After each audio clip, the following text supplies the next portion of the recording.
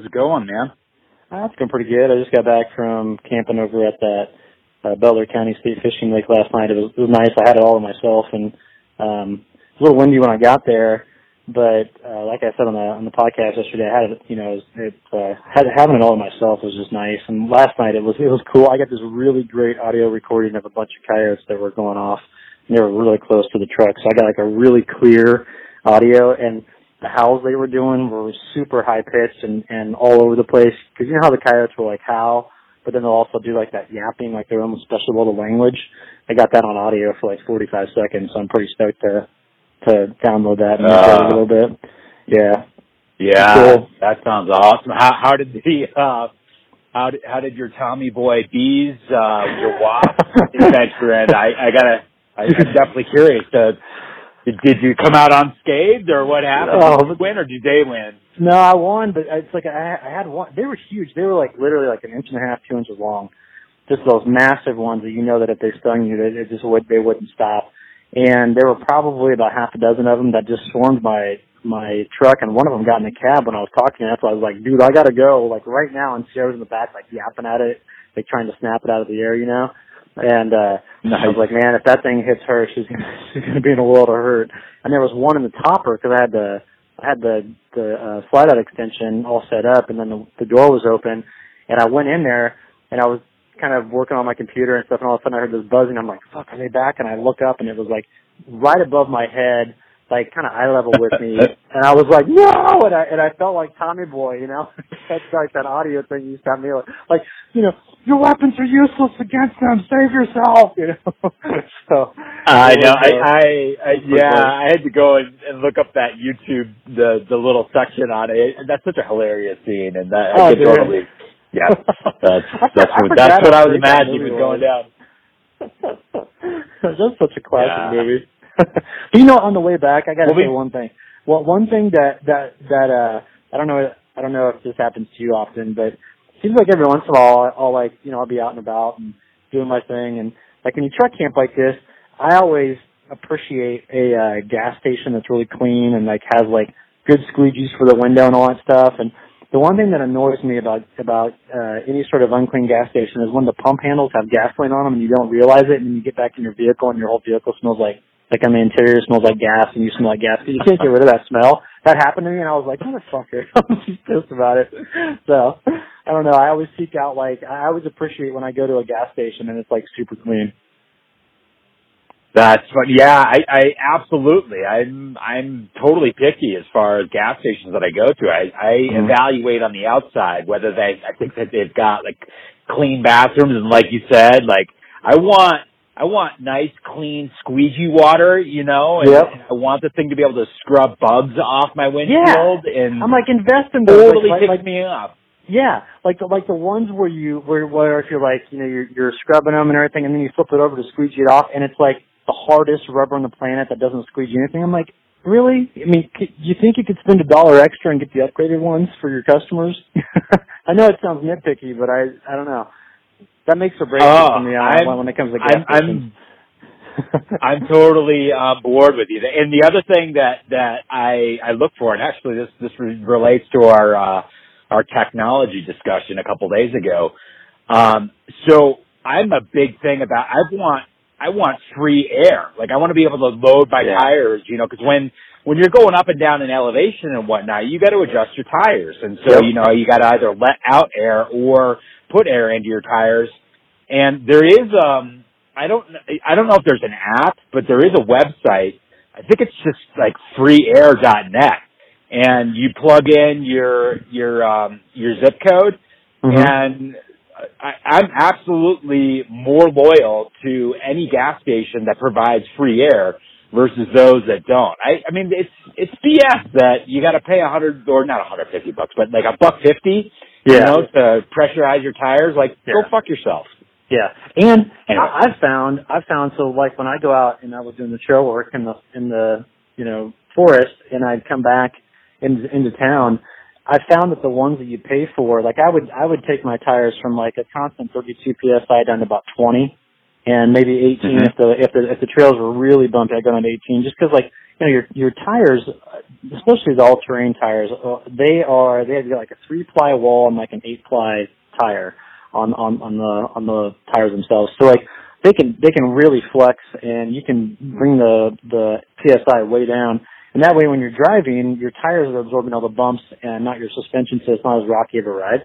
So I'd come back in town, and I would pay for, like, there was one place I go to Love's, north of Buena Vista there, and I'd have to pay before that other station in town started offering free. I'd have to pay for it, and I would never get all the way full on one charge, so I'd have to pay again. And I'm like, really? All I need is like 4 more PSI for the last tire here, and I have to pay another $1.50. I know it's like splitting hairs, but still, it's just annoying. So yeah, I just got online here. It's freeairpump.com. So There you go. Yeah, I'm gonna bookmark that. That's a great resource to have. And it's little things like that. It's interesting how I never really noticed that before I got on the road, but now that I'm on the road, it's like that's a big deal. I like you said, I'll give my business to those awesome places that are more considerate to travelers than people that are trying to nickel and dime you. It's like airlines, like if an airline says like, hey, you can check your bag for free, I'm like, right on. I don't have to pay for that shit.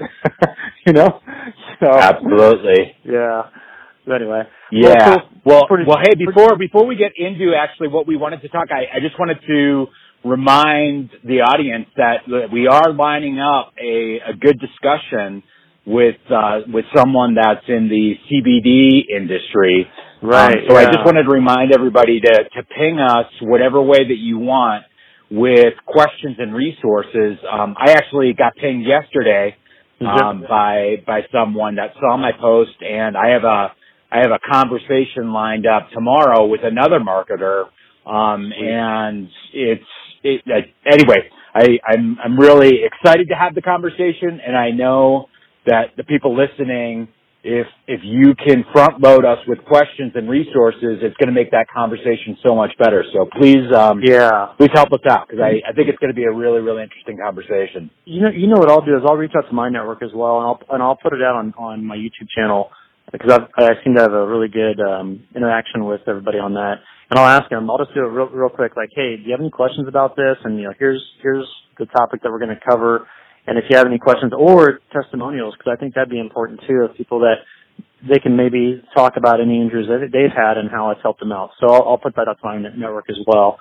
And for anybody listening, if you want to email me directly with any questions or testimonials or anything like that, it's Brian with an I, BRIAN at ColoradoBackcountryAdventures.com.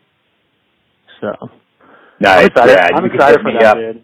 I think people are going to really be, and like for people that don't live in a state that has either medical approved or recreational and medical approved, they're kind of in the dark a little bit. I mean, they hear about it. I'm here in Kansas, and a lot of people are like, hey, CBD, like my mom has talked about it because she has a knee that's bone on bone now. And there's a place that opened up on one of the main drags through town here, and they sell just strictly CBD stuff. It doesn't have any trace amounts of THC or anything. It's just CBD.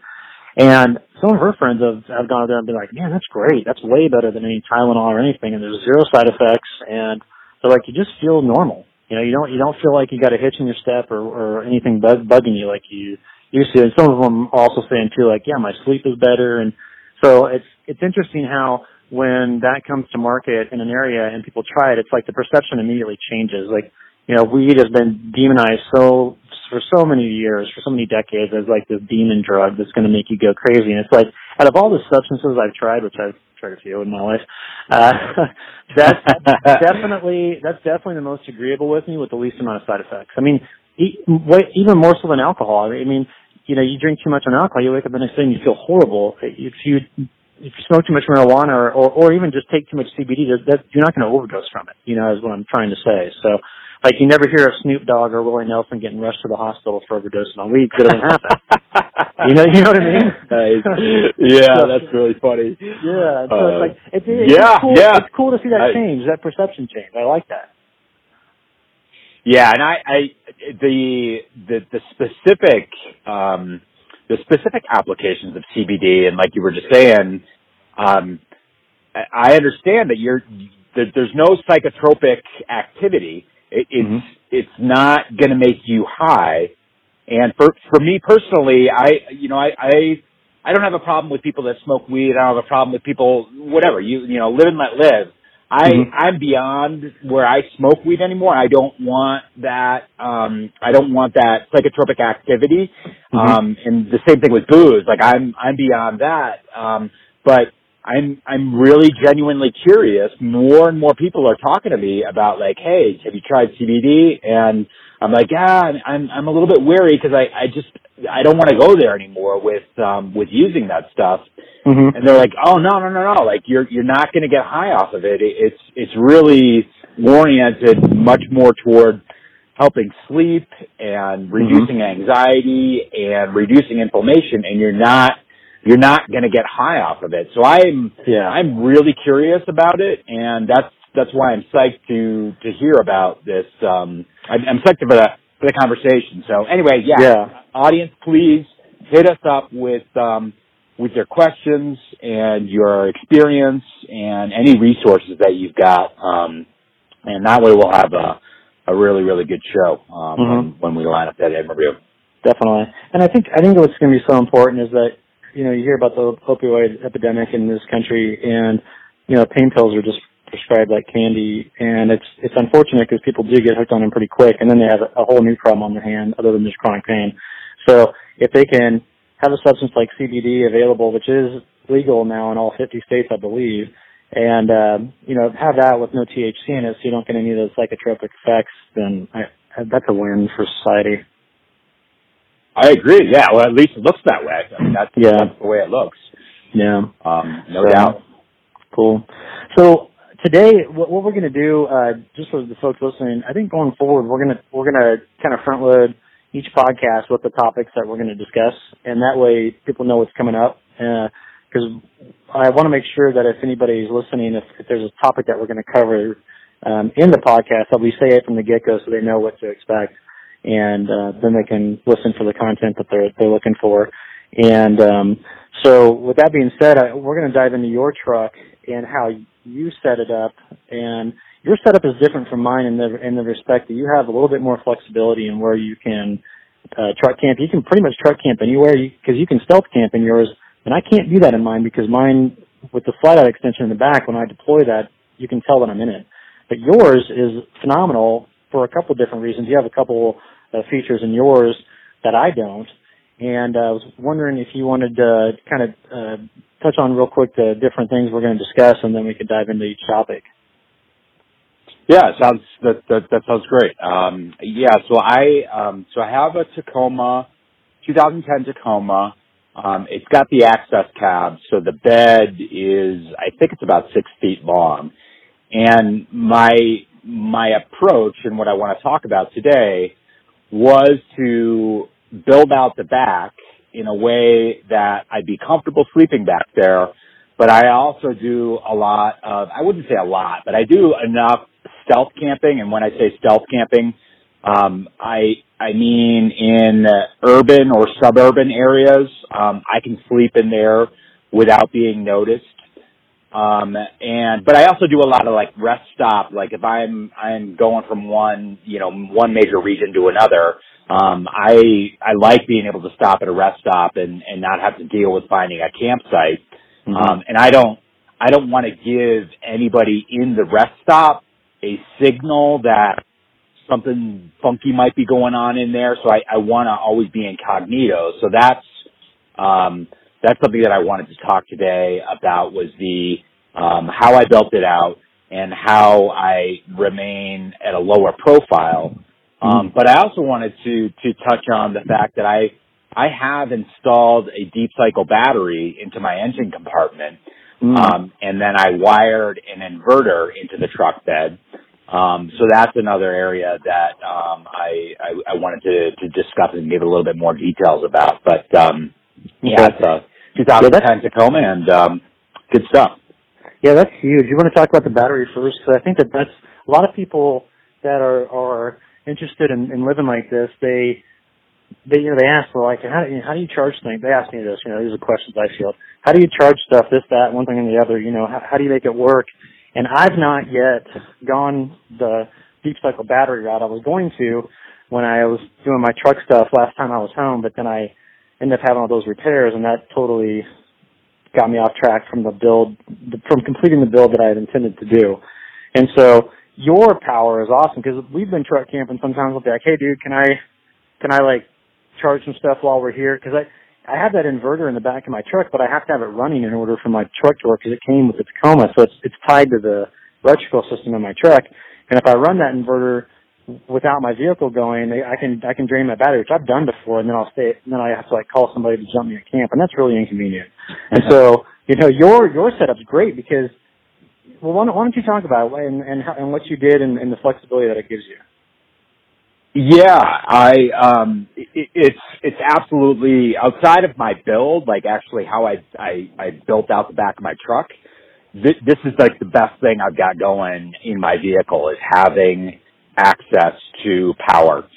And I want to give a shout out to Desk to Dirtbag and Ryan. I butcher his last name. Is it Showers or Showers? But I actually don't know. Yeah. I know. We got to get him on the podcast and talk to him. But anyway, I want to give a shout out to him, because he did a post a while ago that opened my eyes to the advantages of having power in your truck. And so just to lay so what I did was and we can go into the details. You can ask me questions, but so what the basic thing that I did was I identified a location in my engine compartment that I could install and fix a deep cycle battery into the engine compartment. And then what I needed was some kind of isolator, which isolates the starting battery from the deep cycle battery. And so effectively what it does is if I am drawing power off of my deep cycle battery, the isolator makes sure that I never am drawing power off of my starting battery. So my starting battery will always be ready to go, and it'll turn over the engine, no problem. And the other thing the isolator does is it makes sure that my starting battery gets charged to its proper voltage before the deep cycle battery. I didn't realize the isolator did that as well. I thought it was just that's cool that it does that to make sure that like your primary is always good to go for starting your engine. So exactly. Yeah, that's cool. Yeah, and there's different isolators that you can get, and I went ahead and I paid a little bit more for this feature on my isolator, which actually allows me to jumpstart my starting battery with my deep cycle battery. All I have to do is push a button, and it's as though I have jumper cables going from my deep cycle battery to my starting battery. That's awesome. That was and it's called, I believe that the brand I have of the isolator is called like Dr. Battery or something like that. And we'll put it in the show notes. Okay, cool. What the isolator is. But, so essentially, so I identified a location in my engine compartment that I could install the battery.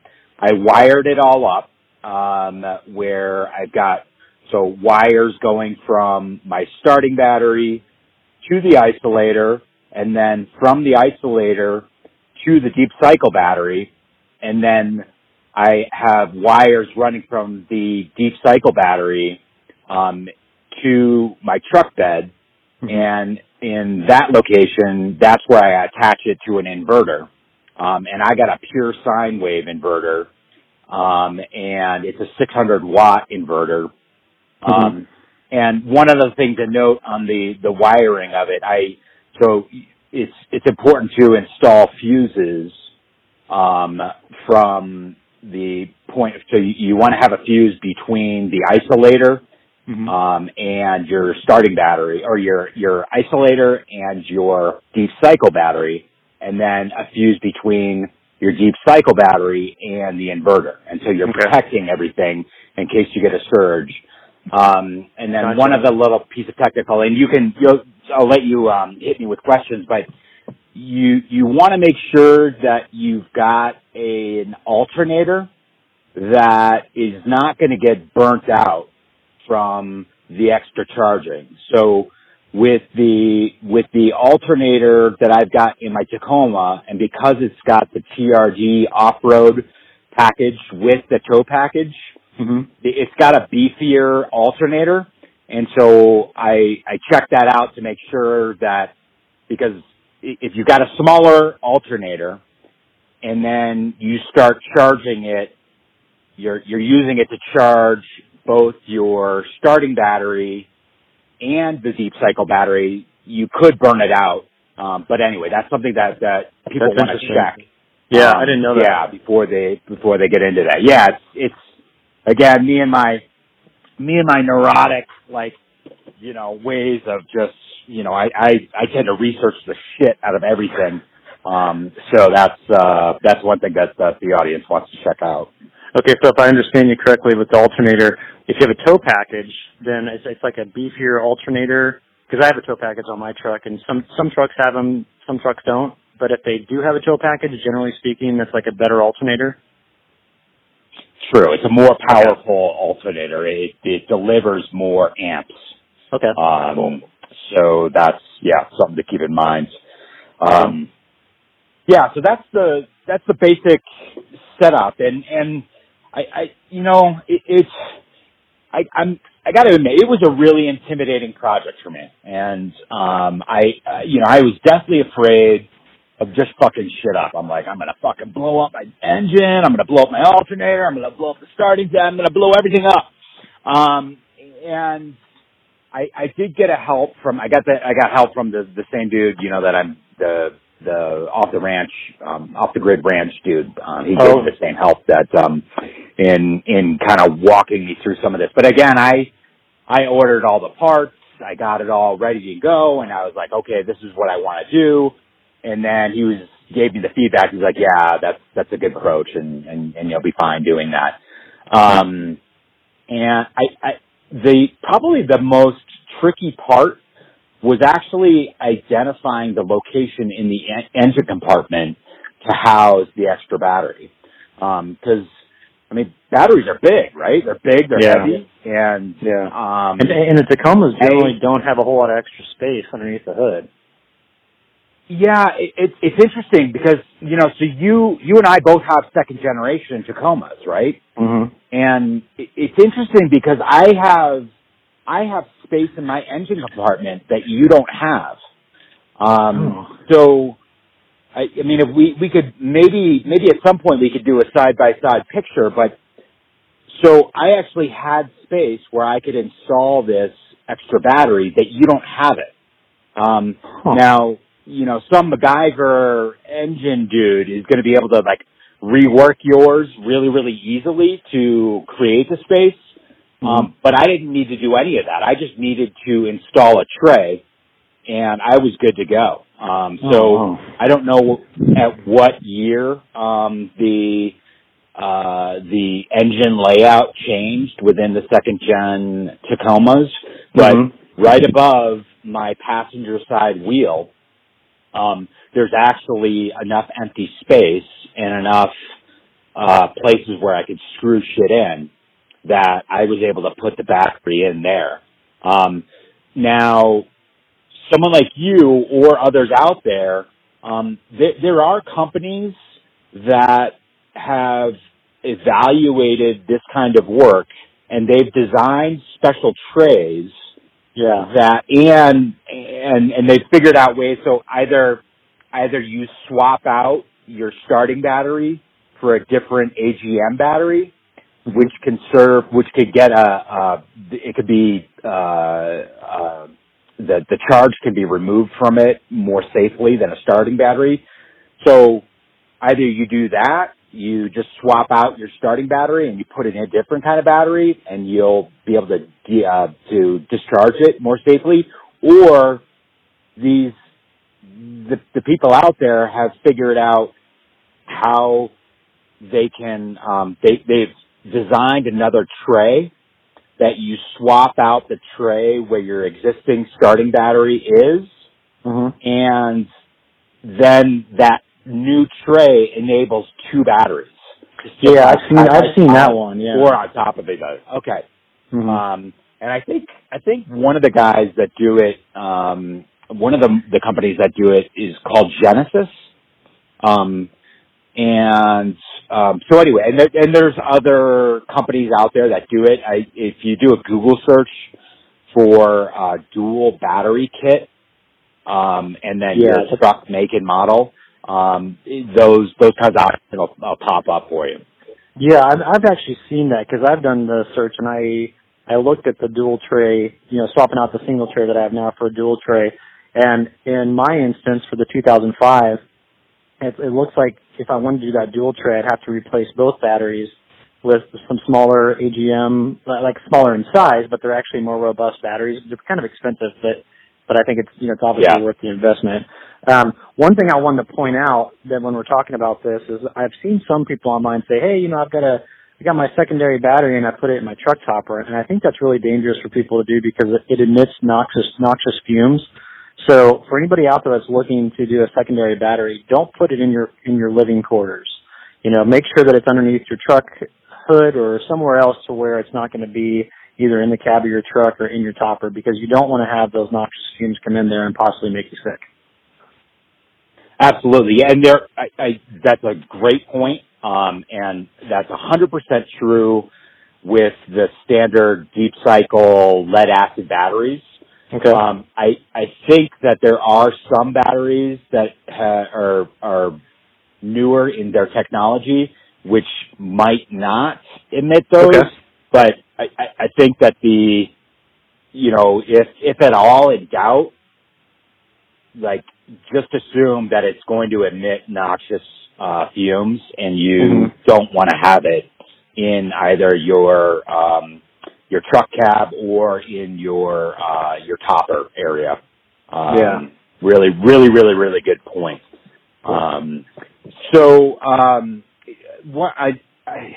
you have any specific questions? I was going to talk about some of the wiring and the some of the other things.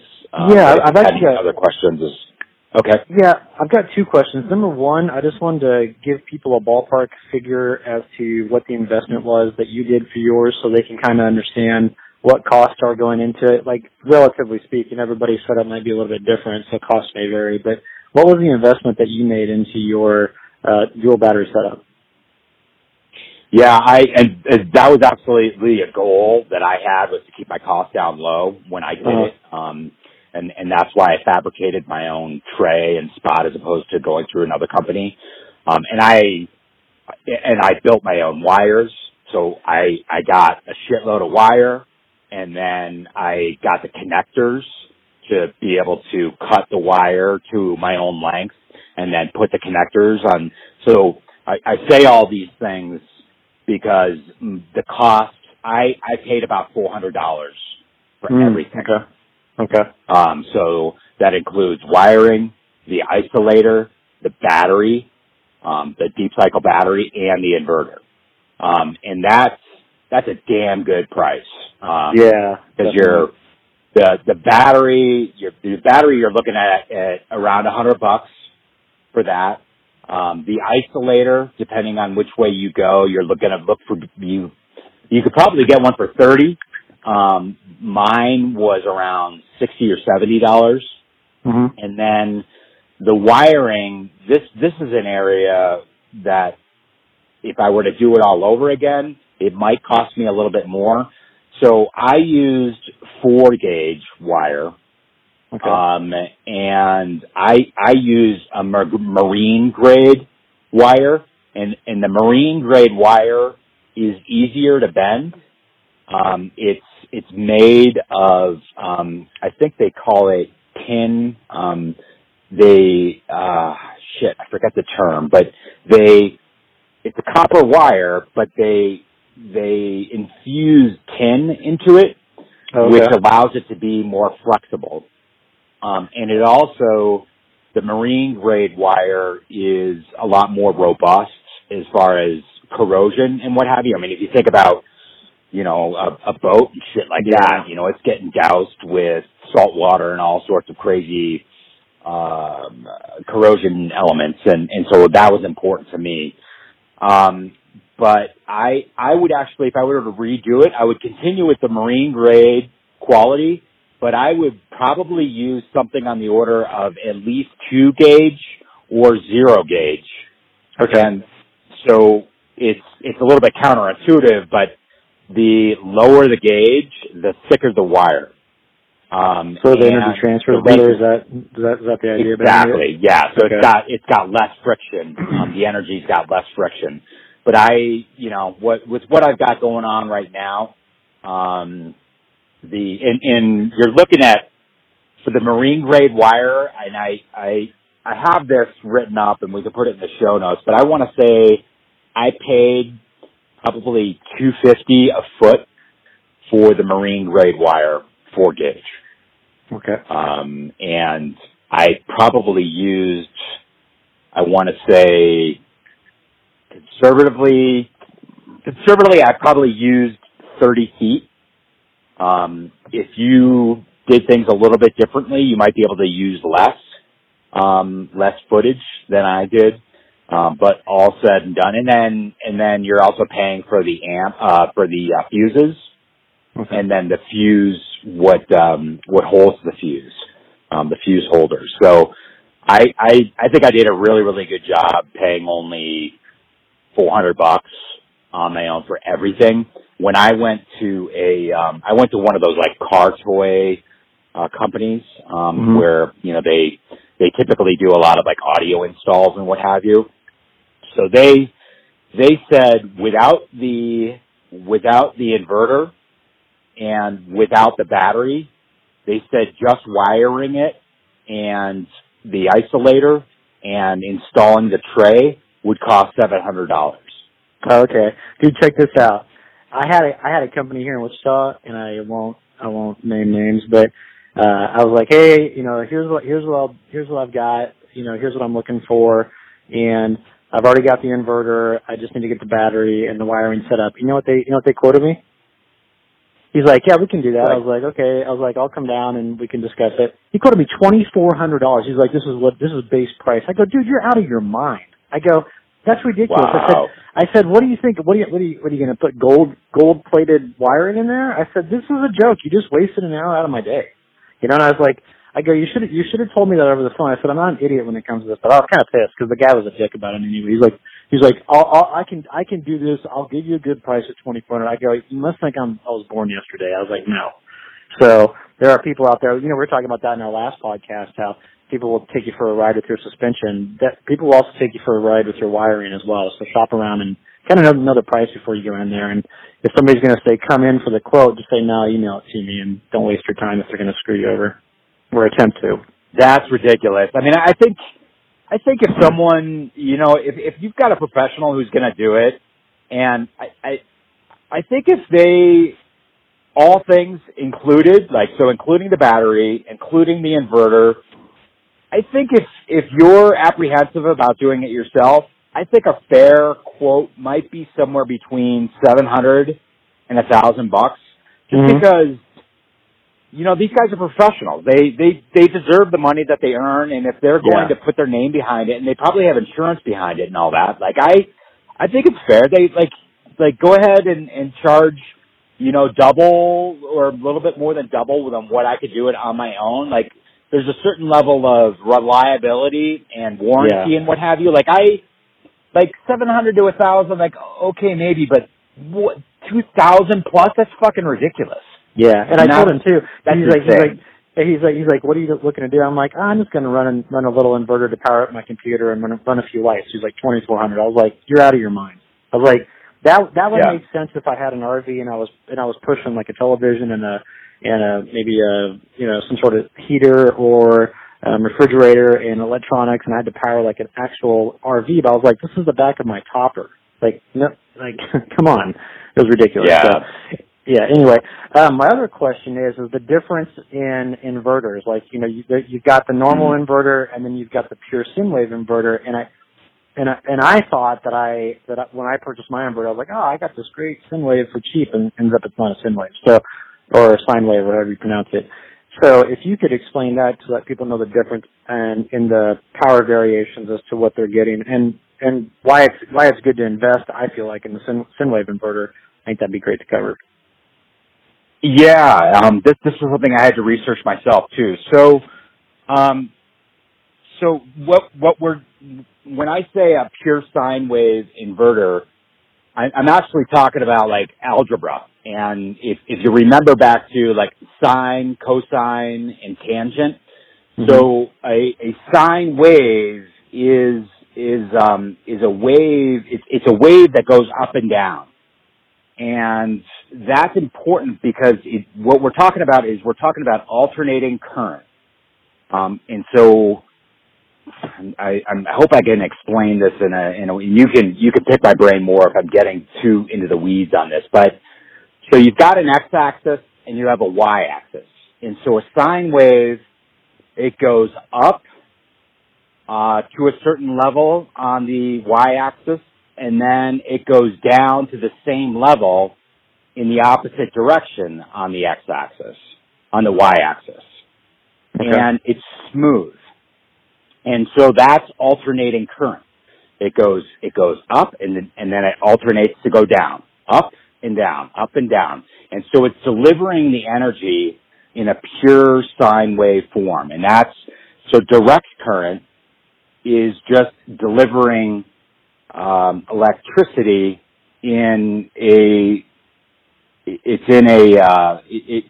it doesn't alternate going up and down, up and down. It just pushes it in one direction. And so you need most of our gizmos want alternating current. And so when we talk about the pure sine wave, you're getting it in that smooth wave form. The cheaper inverters out there, they cheat, because what they do is, rather than doing a sine wave, what they do is they do a step function. And so it goes immediately up, and it goes over, and then it goes immediately down. And those kind of inverters are fine for things like charging computers or charging other batteries and using stuff without a motor. But motors are delicate.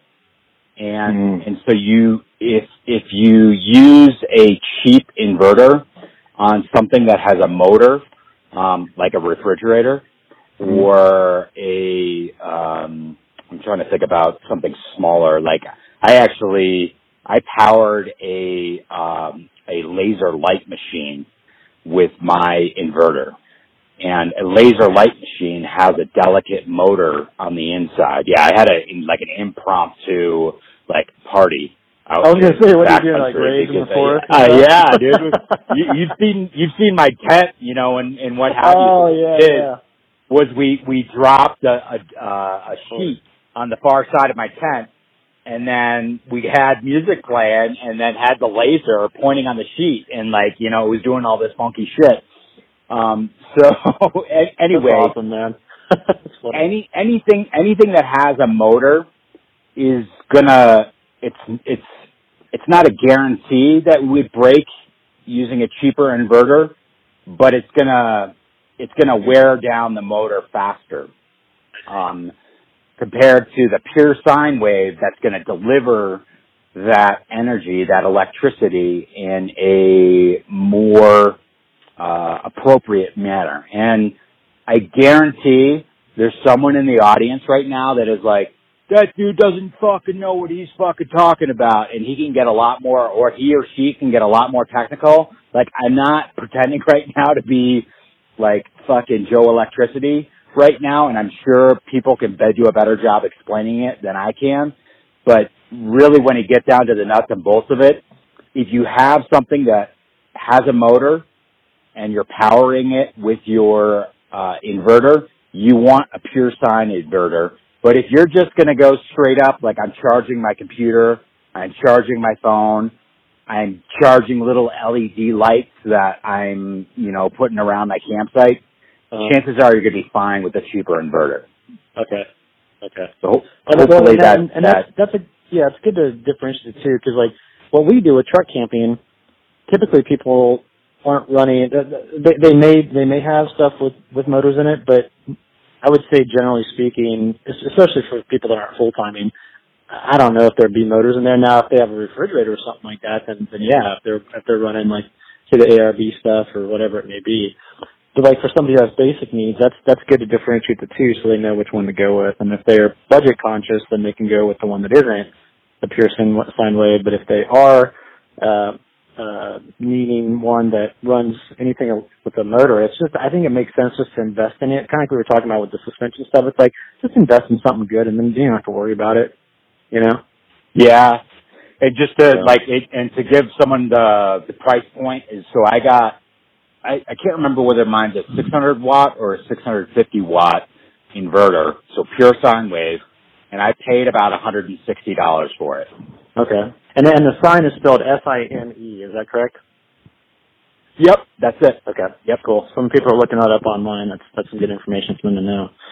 So, okay, well those are the two questions I have on the setup, and that's good for me to know this information because it's like I want to, like I said, I want to do the secondary battery, you know, and I think what I'll do is I'll just keep that little cheap inverter I got just in case if I need something for a backup, and then I'll get the pure sine wave inverter and have that and go from there. So, was there anything else you wanted to? Yeah, I mean, I would just say, so in your situation, Brian, I think it would make sense for you to get.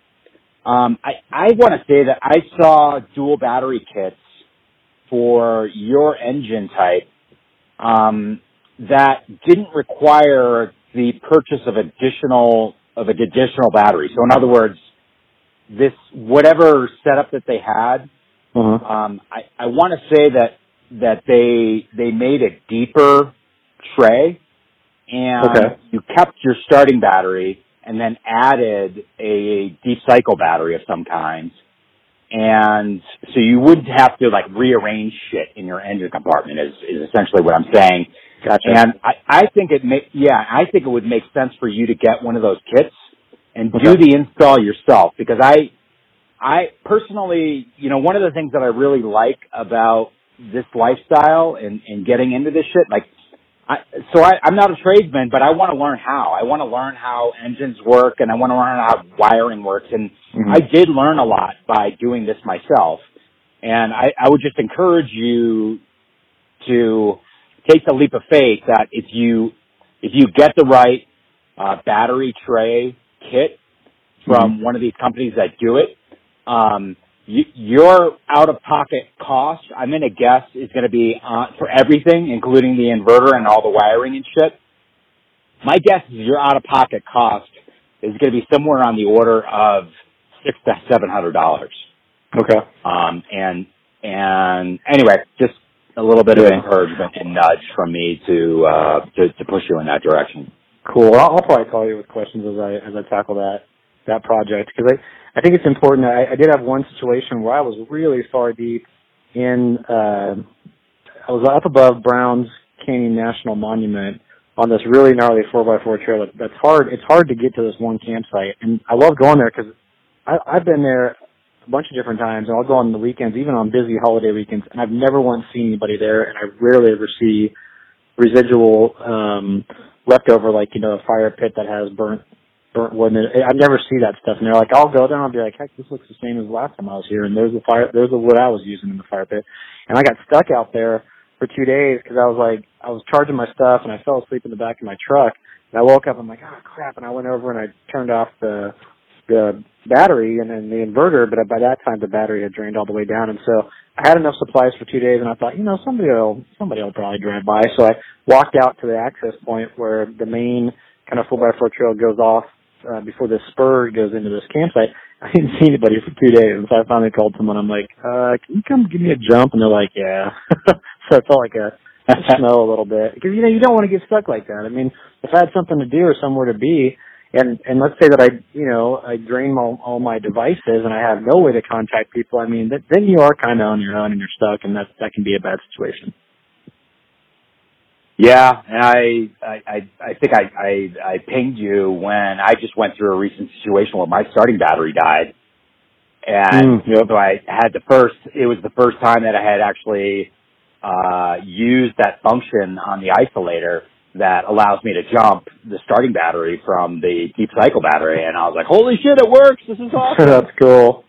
So yeah, I mean, it was great. It was, so it's worth the extra cost that I paid for the isolator. I wanted to mention something that I saw online, which I found interesting. I need to look into this a little bit more and kind of see if it's actually viable or if it's kind of a cheat that may get you in trouble. But I saw a guy who was truck camping. He's truck camping full time, and instead of doing a dual battery setup, what he did was he actually put a jump box underneath his hood that charges off of a trickle panel to stay charged. And then at night, he just pulls off his main battery. He doesn't have that much stuff though. That he only charges like his computer and like his cell phone. That's it. But he pulls off his main battery and then uses the jump box in the morning to start it if his battery gets too low. And I thought that was interesting, but I thought also you may get in trouble with that. Like say your jump box doesn't work or whatever to start your engine. So I'll have to look into that more. But I thought that was kind of an interesting workaround. It's an interesting idea. I would be concerned. So my understanding of batteries and different kinds of batteries, your starting battery is not designed to get drained very much. Yeah, I've heard that. So even though he's got that jump box or what have you, the fact that he's draining his starting battery down much more than it was designed for, that's going to end up, I think that's going to end up causing his battery to fail earlier than it would be designed for. So anyway, maybe he's got a special battery that allows that. But I would be wary of something like that. Yeah, I would do too. And when I saw that, I thought, well, that's interesting, but I wouldn't feel comfortable with doing that. I don't think, because I would never want to get to the point to where, like you said, that battery, your main battery doesn't work, and then you're just dead in the water out there. So. Yeah. But I cannot recommend it enough to everybody who's listening. The utility of having power. Whether you're a weekend warrior or whether you're a full timer like Brian and I, like it is absolutely worth pulling the trigger on and spending what you got to spend, because it makes the difference between, running into town or just chilling and like not having to waste my gas. And it's just a game changer. It really is.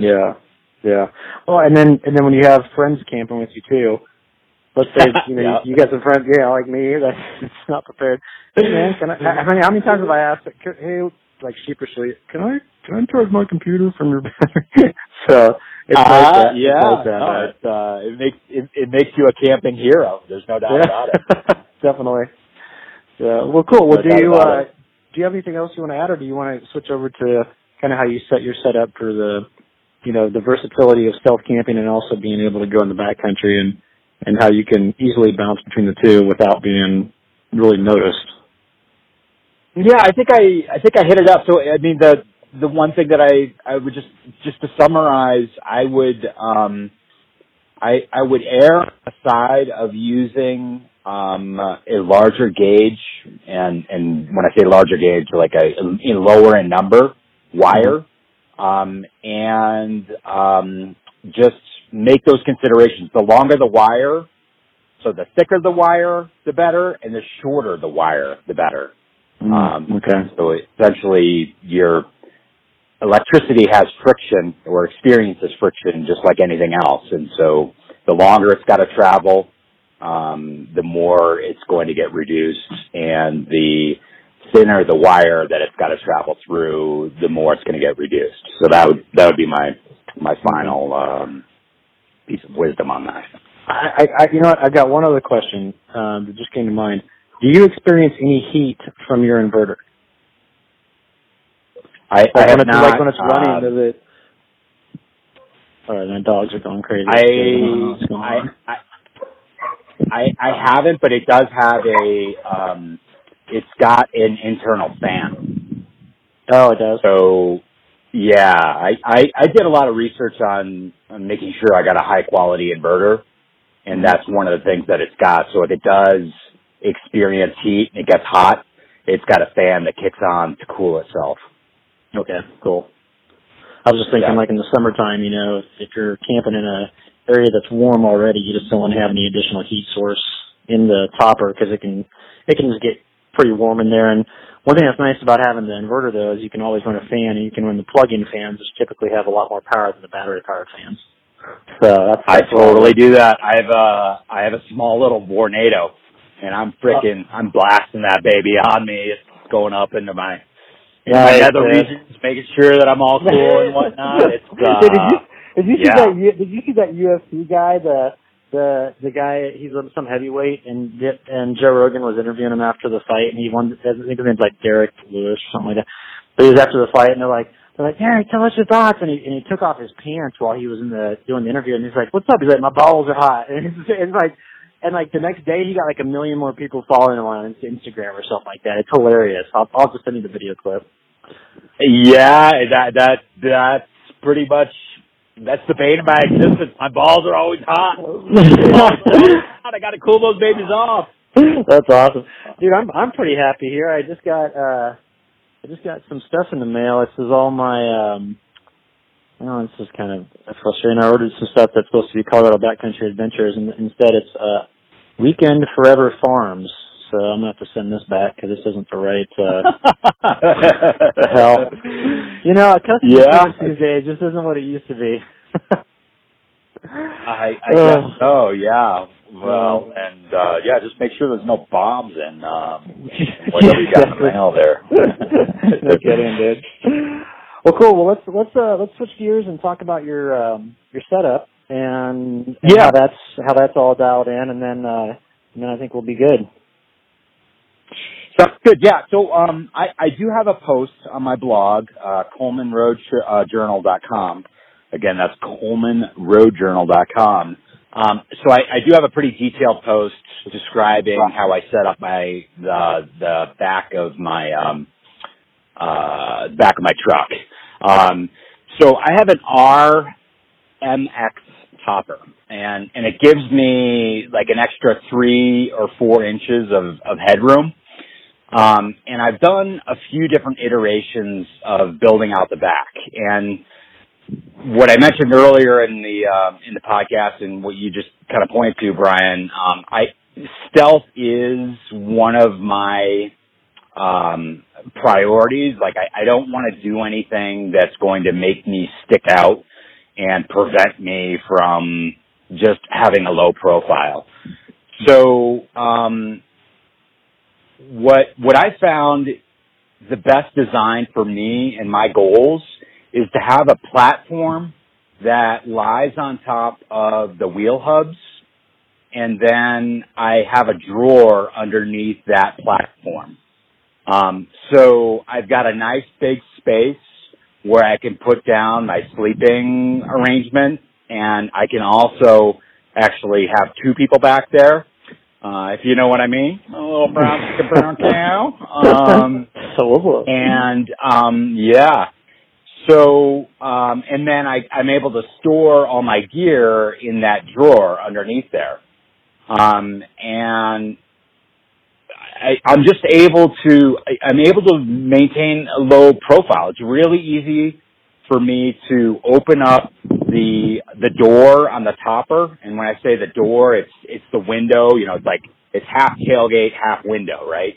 Mm-hmm. So when I'm getting in there, it's really easy for me to open up that window and I just crawl inside, and having that platform right there, like it's not like I'm diving into this deep hole. So if that platform weren't there and I was going all the way down to the floor of the bed, that's actually, it doesn't sound like a big deal, but when you're getting in and out of the back of your truck, and you're trying to be incognito, that extra 9 inches, 10 inches that you've got to ascend or descend, that's a big deal as far as like remaining low profile, because I have had builds where I've gone all the way down to the floor to give myself more headspace.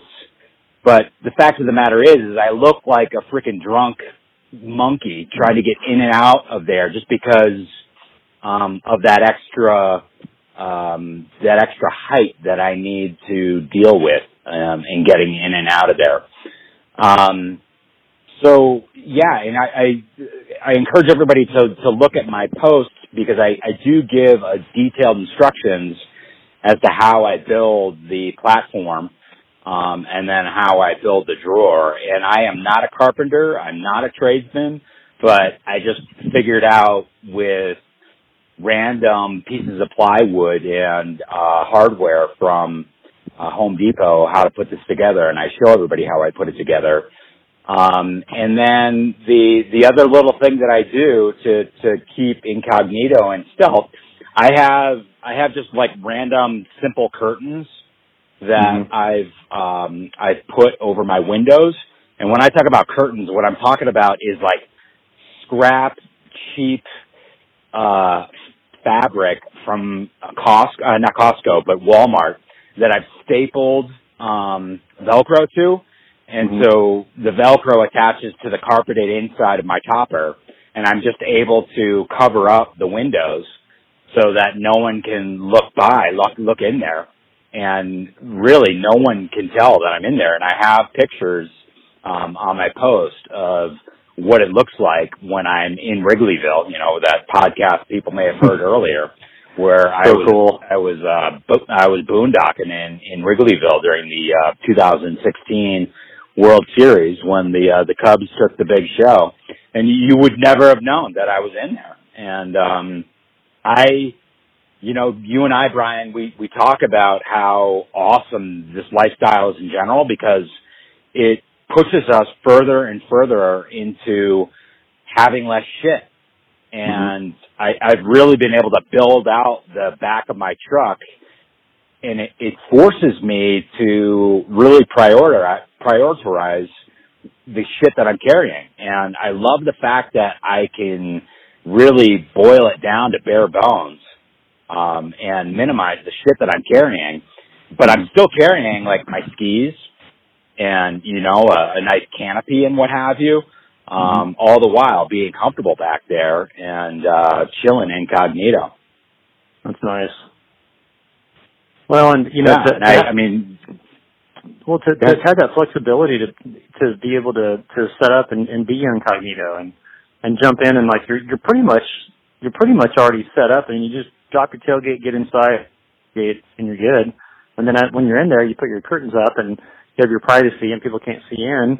And then you crash out, and you wake up in the morning and hop out and get in your truck and drive away. And that's really nice for people that live the way we do. It gets to the point. I've had a lot of people ask me, how come you don't have a rooftop tent? How come you don't have a pop-up camper? How come you don't have this, that?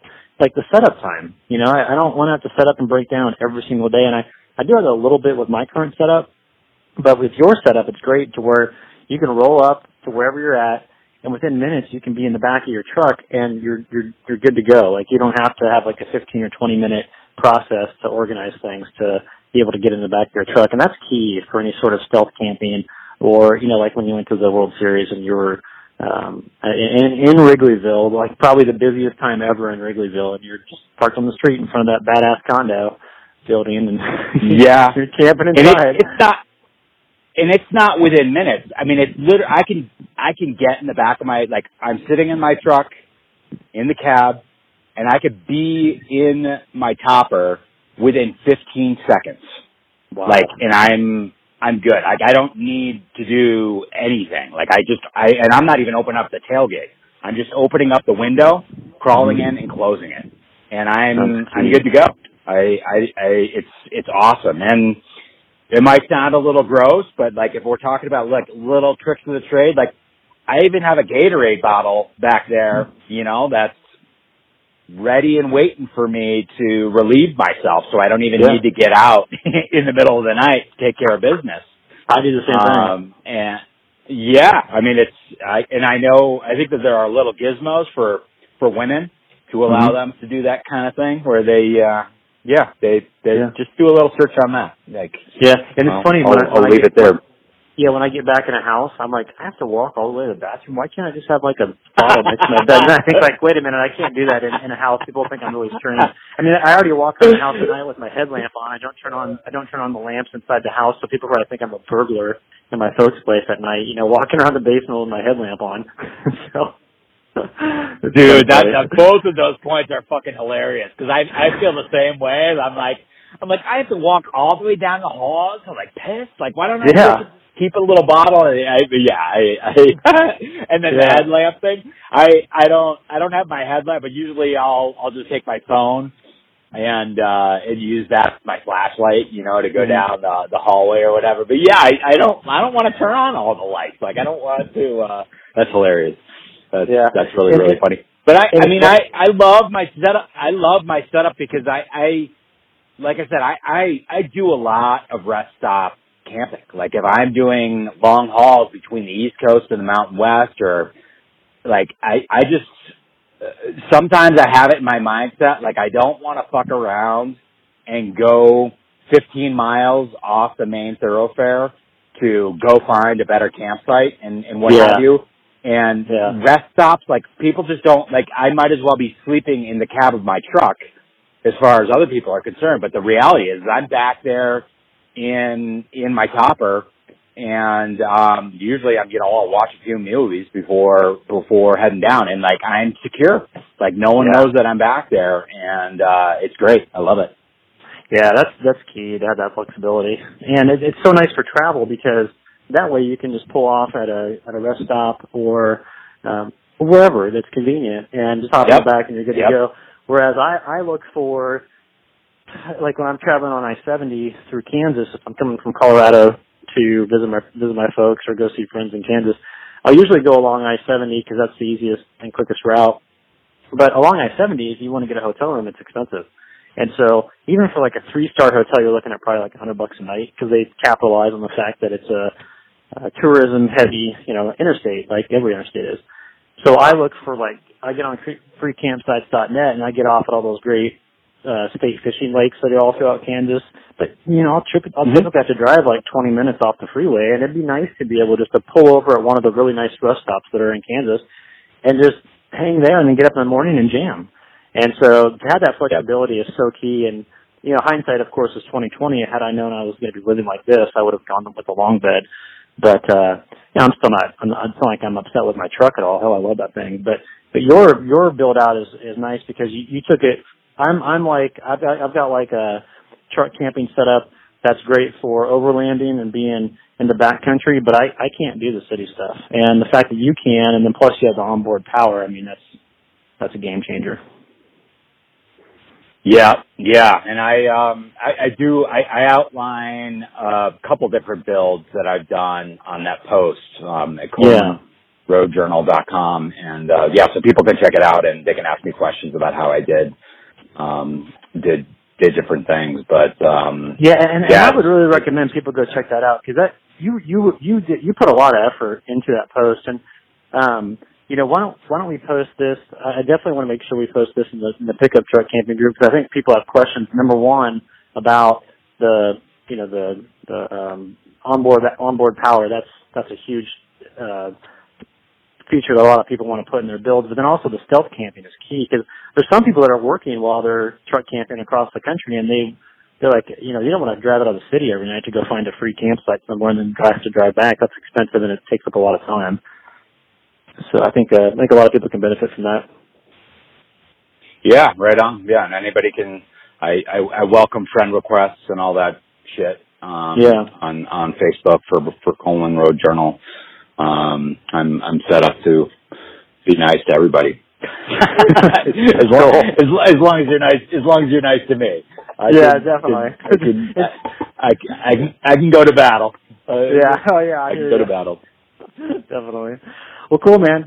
Is there anything else you want to touch on, or do you think we've covered everything? And then what I want to do is direct people to your website to check out the build in more detail, because like I said, you did an excellent job being super thorough with that.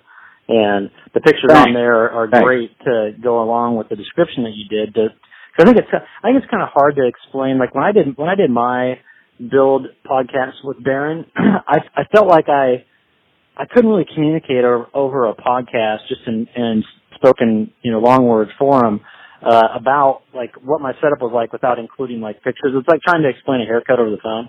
It's really hard to do. And so you have to see it. And I think like if people went to your website and looked at that under your, now which section is it at? Is it under backcountry or? It's under backcountry. Yeah. Okay, cool. So for everybody who's listening. And we can actually, what I can do is in the show notes, we can provide the link to the specific post. Perfect. We'll put that first. Yeah. And then so you can go there.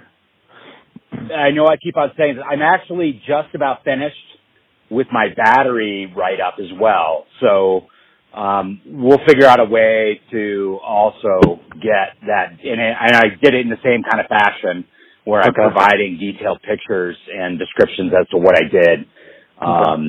So anyway, we'll do everything we can to get good information to everybody out there that's interested in doing this shit.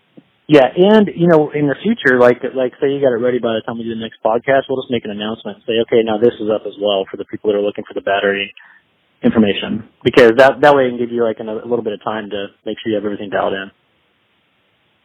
Sounds great. Yeah, and just a general shout out to everybody out there listening. Hit us up with topics that you want us to cover. I know we still have health insurance and auto insurance. Right. As topics. Just hit us with topics. Hit us with people that might be fun to talk to. If you are interested in talking to Brian and Craig, and you got crazy shit to share, I think it's open game, to talk about whatever crazy shit you're doing on the road. Yeah, definitely. We'd love to hear from everybody. And this lifestyle's so much fun because I've met so many people that I wouldn't have come into contact with had I not be living in my truck full time. And it's fun. I mean, I've met people that are in vans. I've met people that are in RVs. I've met people that are in trucks. I've met people that are in cars. I know a guy that does it in a Prius, and it's just like, dude, that's tight. Nice. That's a tight living space, and then some other people too. Like there was a guy who hit me up, and he's just getting ready to go out in his, I think he's got like an old 4Runner, and he built out the back of it. And in the pictures that he has, I'm like, dude, that's solid. I mean, he hasn't gone out full time yet, but I was like, that's something that somebody full time would build because he thought about a bunch of different things. He must have done a ton of research. So it's cool, coming into contact with those people because they have interesting stories to tell. But it's like we all kind of have the same theme. It's like, or the same perspective changes. Like, man, this has totally changed my life in a way that I didn't anticipate with just the way you're living like this and the new perspectives that you gain from it. So yeah, I'd love to talk to more people about it. Cool, man. Well, good chat, good talk. Yeah, and we'll do it again soon, and make sure you audience, make sure you hit us up with any CBD questions that you've got. Yeah, definitely. And we'll catch you on the road next time. Cool, man. All right, dude. I'll talk to you later. You have a good afternoon, and I'll give you a buzz tomorrow and see what's up. Thanks. Well, go Kansas City Chiefs, huh? That's right, dude. We're going to beat those Broncos again. All right, man. Good afternoon. Yeah, thanks. You too. Bye. All right, see you.